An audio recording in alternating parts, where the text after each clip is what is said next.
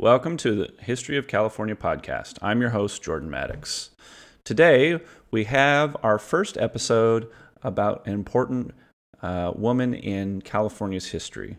I want to just say from the beginning that it is sad and discouraging how little women are covered in history courses, in history books. Some part of that is due to the fact that women weren't as chronicled by historians or mentioned in primary sources, but mostly it's just to do with our history of patriarchy. So it's something that I hope to correct through this episode and future episodes where I really highlight the important women in California's history because they are many and they are prolific. And I'm very excited to bring this first episode of a very important woman in California's history. So let's go meet her.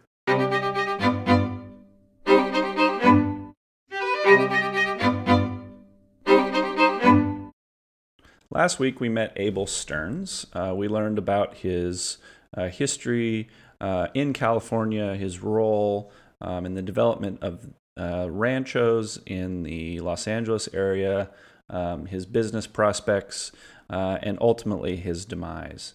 And this week we're going to meet Abel Stearns' wife. Her name is Arcadia Bandini de Stearns.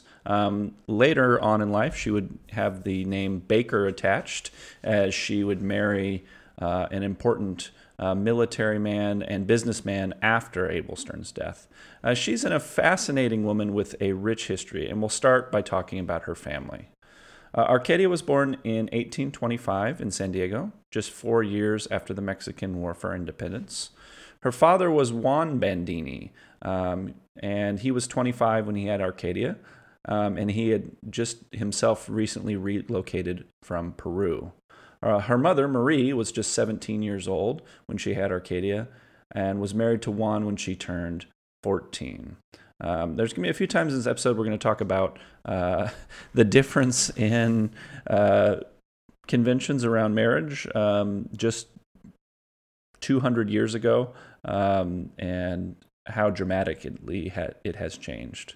Now, Juan came to California because his father had participated in the Mexican War for Independence. His father was originally from Spain and served on a Spanish naval ship. Now, when Arcadia was turned 4 in 1829, Juan was granted a large tract of land by the Mexican government called Rancho Tecate, like the beer. Arcadia's family would occupy this land, which was located where the present-day city of Tecate sits today. The family would occupy that rancho for 6 to 7 years until raids were organized by our old friends, the Kumeyaay, along with the indigenous who had worked on the missions, the neophytes. The Bandinis managed to stave off the attack, but Bandini quit the rancho after this episode and was given another rancho by the government as compensation. Juan had a mixed relationship with the government of Mexico. He continued to receive important titles and stewardships of things. For instance, he became the administrator of the San Gabriel Mission and was given large tracts of land in Southern California.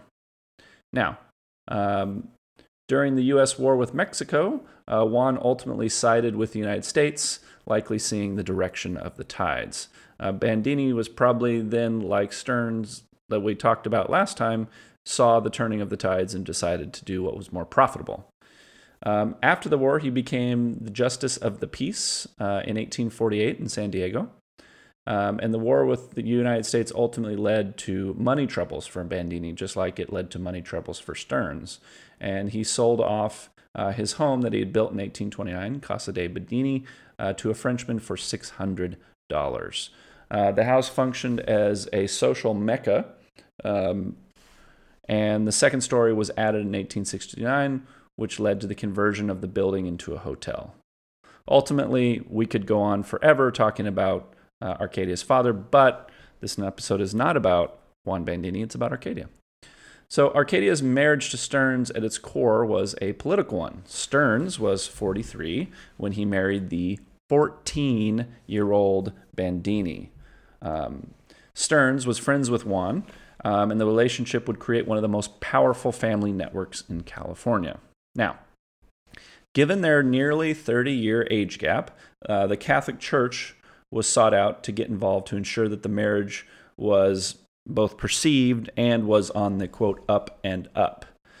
Fascinatingly, at this time, the Catholic Church believed that the age of consent for marriage could go as low as 11. Again, I repeat, 11 years old. The church ultimately gave their stamp of approval, and with that, Abel Stearns received a significant dowry from the Bandini family.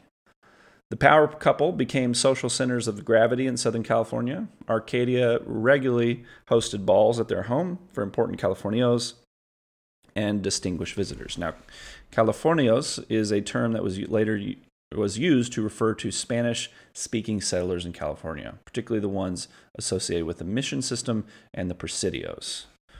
Now, Stearns, obsessed with his business, often left Arcadia in their giant home, which was often referred to as a palace or Palace de Stearns. It was more than 20,000 square feet in size, but the size of the house was often used to accommodate a large number of people.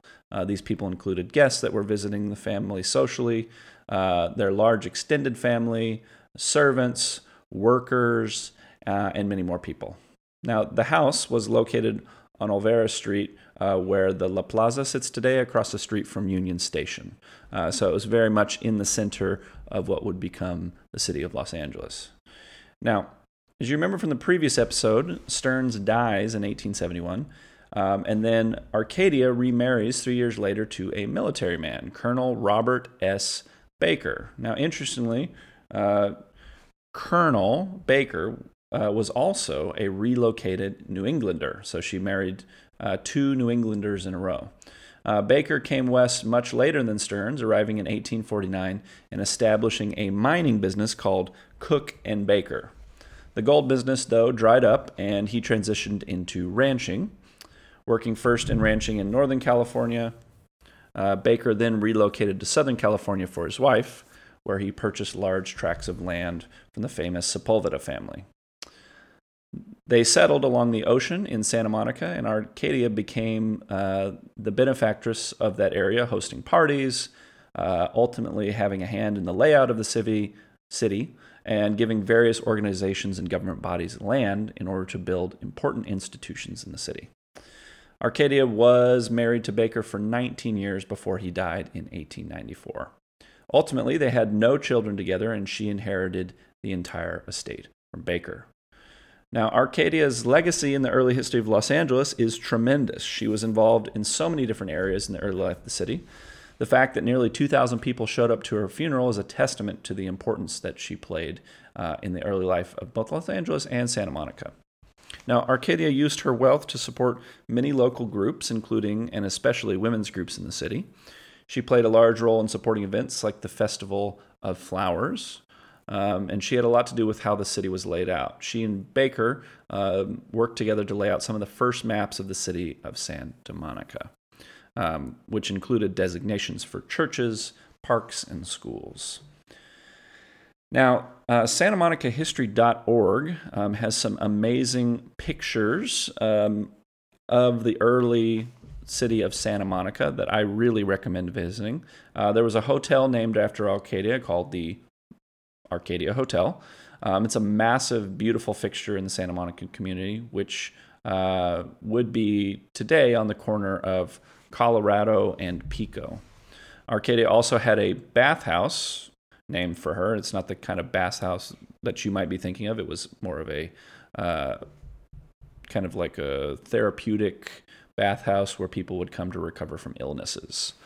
Now, let's unfortunately jump straight to Arcadia's death, which is a fascinating piece of legal history.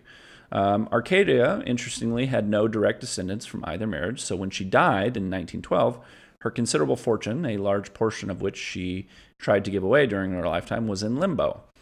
Arcadia's money had two sources in her two deceased husbands, but also, in large part, her role in the accumulation of wealth. But, given that she had no children, the judge in charge of the case was left to sort out this interesting probate situation. In fact, you could hardly call this a probate case because Arcadia strangely left no will. While there were many estimates about how much she left behind, the number from an article I read in the Evening Herald in 1914 says that number was close to 7 million, which, if you adjust for inflation, makes that number much larger. The problem that the judge needed to sort out was whose family was the widow's family. Was it Stearns or was it Baker's? Baker, excuse me. The judge decided that the Stearns family, even though that were part of a large portion of the original wealth that Arcadia brought to the marriage with Baker, that family, the Stearns family, was not entitled to the money, as that matter had been settled after Stearns ceded all of his wealth in his will to his widow.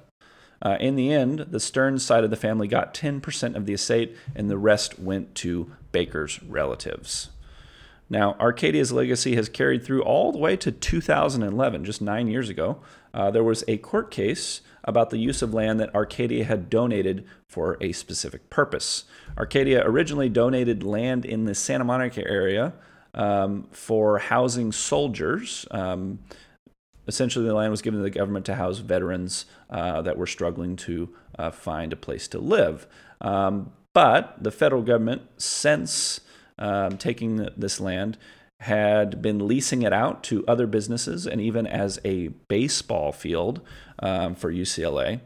A family member, not a direct descendant of Arcadia, but a relative through one of Baker's siblings, came forward as an advocate for Arcadia's original intentions and organized a massive lawsuit against the government to pressure them to use the land as Arcadia had intended with her original donation. Ultimately, the government settled with the plaintiffs, which shows that Arcadia, who had been dead for nearly 100 years, was still exacting her generous influence on the world, and her legacy will continue in many ways in the Santa Monica area.